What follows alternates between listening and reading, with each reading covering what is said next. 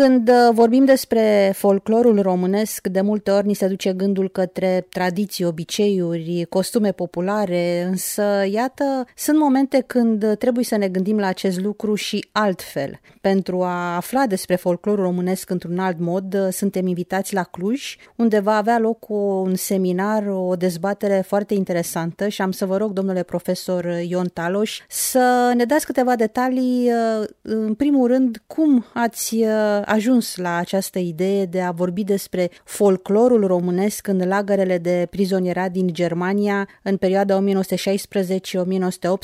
iată, chiar înainte de Marea Unire. Am ajuns la această temă de multă vreme, dar în perioada așa zisă pacifistă din Germania, nu am cutezat să abordez în public această colecție de folclor care există la Universitatea din Berlin. Am intervenit în această perioadă însă când văd că războaiele merg mână în mână, bat la ușă la fiecare și când nu se mai ferește nimeni să vorbească despre război. Prin urmare, în 1916, când Regatul României a intrat în primul război mondial, au fost luați prizonieri o mulțime de oameni în Austria, Austro-Ungaria, Germania. În Germania existau numai puțin de 175 de lagăre de prizonieri din toate țările aliate. Deci, inamicii, să zicem așa, ai țărilor centrale, ai puterilor centrale, au fost repartizați în aceste 175 de lagăre de prizonieri. Enorm, un număr enorm. Nu știu exact câți oameni erau în toate aceste lagăre, dar pot să vă dau un exemplu că din Franța și Belgia erau peste 250.000 de bărbați între 20 și 40 de ani. Și în Berlin, în acea perioadă, era un profesor de engleză, un profesor secundar de engleză, care își propusese, încă din 1909, să întemeieze o arhivă sonoră în care să aibă înregistrate mecanic, în scop didactic, cuvinte, texte, muzică din toate țările Pământului, din toate limbile Pământului. Ceea ce mi s-a părut totdeauna o ambiție, aproape năstrușnică, să zic așa, dar primul război mondial, cu cele 175 de lagăre de prizonieri, i-au venit în întâmpinare. Și el mărturisește că după câteva luni de alergătură de la o autoritate la alta, a reușit să obțină dreptul ca în câteva lagăre de prizonierat să poată face cercetări de limbă, de folclor, de etnografie, de muzică populară. Și-a constituit o echipă de 50 de specialiști din toate limbile care erau reprezentate în lagărele de prizonieri, între care, bineînțeles, o echipă de specialiști în romanistică, din Franța, Belgia, Italia, Portugalia, România. Au lipsit cei din Spania, pentru că Spania a fost într-o perioadă neutră. Ea n-a participat la primul război mondial. Și acești oameni au lucrat luni și ani de zile în diferite lagăre. Cei din România erau selectați din Lambsdorff, o localitate care astăzi aparține Poloniei, din Mannheim și din Chemnitz. Și rezultatele, în mod general, au fost publicate îndată după primul război mondial, dar textele, melodiile, materialul însuși, bineînțeles că nu a fost publicat nici până astăzi. Toate aceste lucruri nu au fost publicate categoric, nici presa vremii probabil că nu a spus nimic despre ele.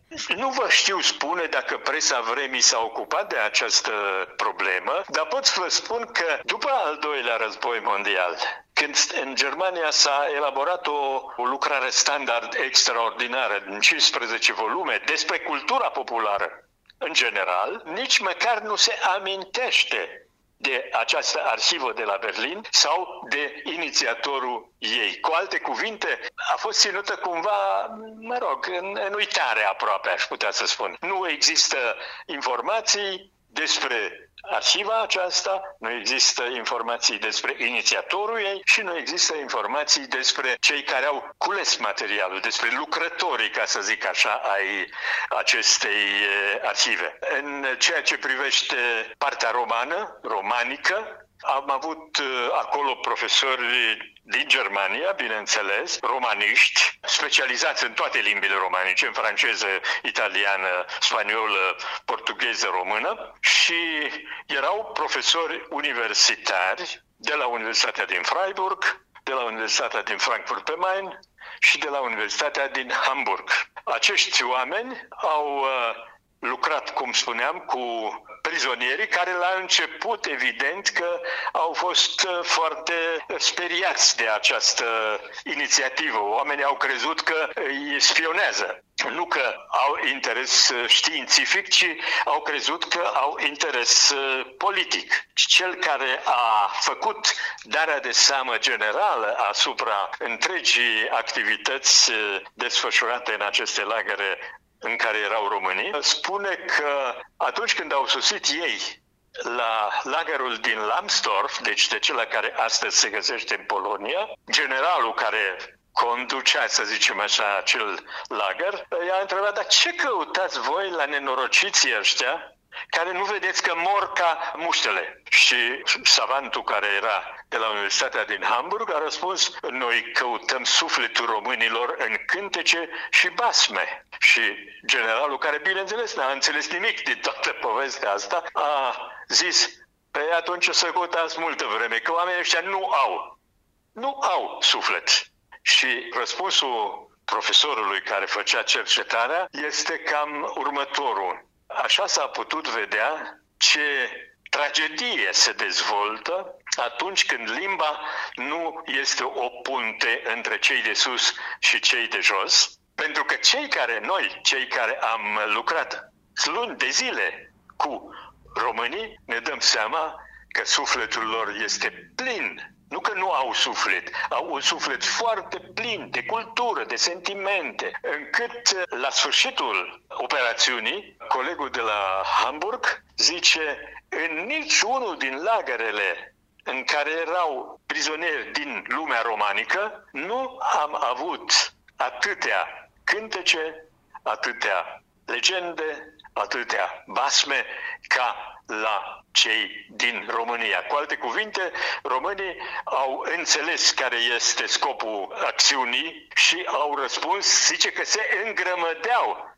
ca să comunice ceea ce au ei pe suflet. Și asta s-a făcut într-o înregistrare mecanică care figurează și astăzi la Universitatea din Berlin. Cum spun, destul de puțin cunoscută. În ultimii ani au început într-adevăr să facă cercetări. Este o profesoară care se numește Britta Lange și care a făcut anumite studii pe baza materialului, în special acelui italienesc. Se vede că italienii au suscitat mai mult interes în lumea științifică germană, să spunem, și au publicat în ultima vreme, în ultimul an, să spunem, un volum întreg cu vocile regăsite. E foarte interesant și titlul e interesant, că au regăsit vocile. Deci nu numai texte, etc., ci și vocile acelora care au fost prizonieri în diferitele lagăre din Germania. Partea de valorificare a acestui material e destul de interesantă în felul în care a decurs până în momentul de față. Cum spuneam, e destul de uitată toată tema. Dar nemții au făcut, cum să mă exprim, ei au arhivat tot acest material, operație care a durat 10 ani. Deci din 1920 aproximativ până în 1930, un grup de 50 de oameni au lucrat la arhivarea acestui material. Deci s-a păstrat perfect organizat, se poate cerceta și astăzi acolo, la fața locului. S-a publicat un catalog dar numai al cântecelor, nu și al basmelor, al legendelor, al altor specii folclorice, ci numai al cântecelor în 1935. Și acela foarte puțin cunoscut. La noi nu există nicio bibliotecă din țară acest catalog ca să-și poată da oamenii seama ce material există acolo. Partea românească a făcut obiectul unei teze de doctorat a unei tinere germane, nemțoaice, pe nume Elsa Ziem, în 1939, care a publicat un volumaș, aș zice, o broșură aproape, ca să putea spune, Rumänische Volksmusik, total necunoscută în bibliografiile românești și în studiile specialiștilor noștri. E aproape o mirare că acest lucru a rămas așa necunoscut în folcloristica noastră, în etnologia noastră. Ceea ce am realizat eu prin intervenția pe care am făcut-o și prin comunicarea pe care o voi prezenta mâine în fața colegilor de la filiala Academiei, este că aduc în actualitate tematica, aduc în actualitate rezultatele acestei cercetări, cum spuneam, cu totul necunoscute. Și în același timp vreau să atrag atenția colegilor din etnologie că, în mod foarte ciudat, în România de după 1918, deci în România întregită, nu s-au făcut cercetări, nu numai în legătură cu arhiva de la Berlin, care ar fi fost un motiv, bineînțeles, de cercetare, dar nu s-au făcut cercetări de teren în legătură cu războiul mondial, cu Marele Război, cum se mai numește, și în legătură cu întregirea statului național român. Pentru mine este cu totul un mare semn de întrebare faptul că nu avem un chestionar, cum s-au făcut pentru multe alte lucruri, pentru obiceiuri, pentru balade, pentru colinde, pentru orice altceva, nu și pentru primul război și nu și pentru întregirea statului național român. Aceste două evenimente care, în concepția mea, sunt cele mai importante evenimente petrecute pe terenul Daciei de la Traian încoace. De la împăratul Traian, la începutul secolului al II-lea, nu avem un eveniment așa de important ca întregirea statului național român. Și cu toate acestea, oamenii de specialitate au trecut cumva pe lângă această temă. Nu vreau să critic sau să acuz în niciun fel pe nimeni, dar au trecut pe lângă temă oarecum neobservând-o. Ceea ce este o mare lipsă a studiilor de folclor și etnografie, de etnologie, cum se numește astăzi, din România. Eu atrag atenția, deci, asupra acestor materialului din Berlin și asupra faptului că în România nu s-au făcut cercetările respective și propun colegilor mei să alcătuiască un corpus al tuturor textelor care s-au publicat sau care se află în arhivele inedite din România în legătură cu aceste două mari evenimente. Mai există. Sunt autori care, din inițiativă proprie, au cules texte din război. Chiar am pe masă o broșură a lui Constantin Rădulescu Codin, care se numește Cântece din război, volumul 1. Are 2 volume în total și în care există textele pe care el le-a înregistrat, le-a notat la timpul său. În volumașul, broșura pe care am zis că a publicat-o Elsa Ziem, este un text pe care, dacă îmi dați voie, îl și citesc, foarte interesant și foarte frumos. Da? Să-l citesc? Da, vă rugăm. Zice: Murguleț, căluțul meu, foaie verde și un dudău, ce te abați din drumul tău? Orice greu, trupșorul meu, de te abați din drum mereu. Murguleț, căluțul meu, nu mi-e greu trupșorul tău, ci mi-e greu năravul tău, voinicel, stăpânul meu. Pe la toate cârciumi treci, pe la toate te oprești. Pe mine la gard mă legi și-mi dai fân nuielele și grăunțe stelele. Cum ți-e drag cu mândra în pat și mie cu traista în cap. Murguleț, coamă rotată și cu coada retezată, mai scapă trupul odată. Ia mai săi din piatră în piatră, că ți-o dau apă strecurată la puicuța din găleată. Mie mi se pare că e un text foarte frumos, destul de puțin cunoscut în culegerile noastre de folclor, cu atât mai interesant, prin urmare, faptul că el a fost înregistrat de la un prizonier din Buzău. Eu cred că prin acest eveniment, prin această comunicare pe care o veți susține, se va trage un semnal de alarmă și imposibil să nu audă cineva care să ducă mai departe sau împreună cu dumneavoastră să reușească să bată la ușile acestei instituții din Berlin și poate cine știe în câțiva ani să citim, să auzim acele documente. Eu consider că ceea ce s-a înregistrat la Berlin în anii 1916-18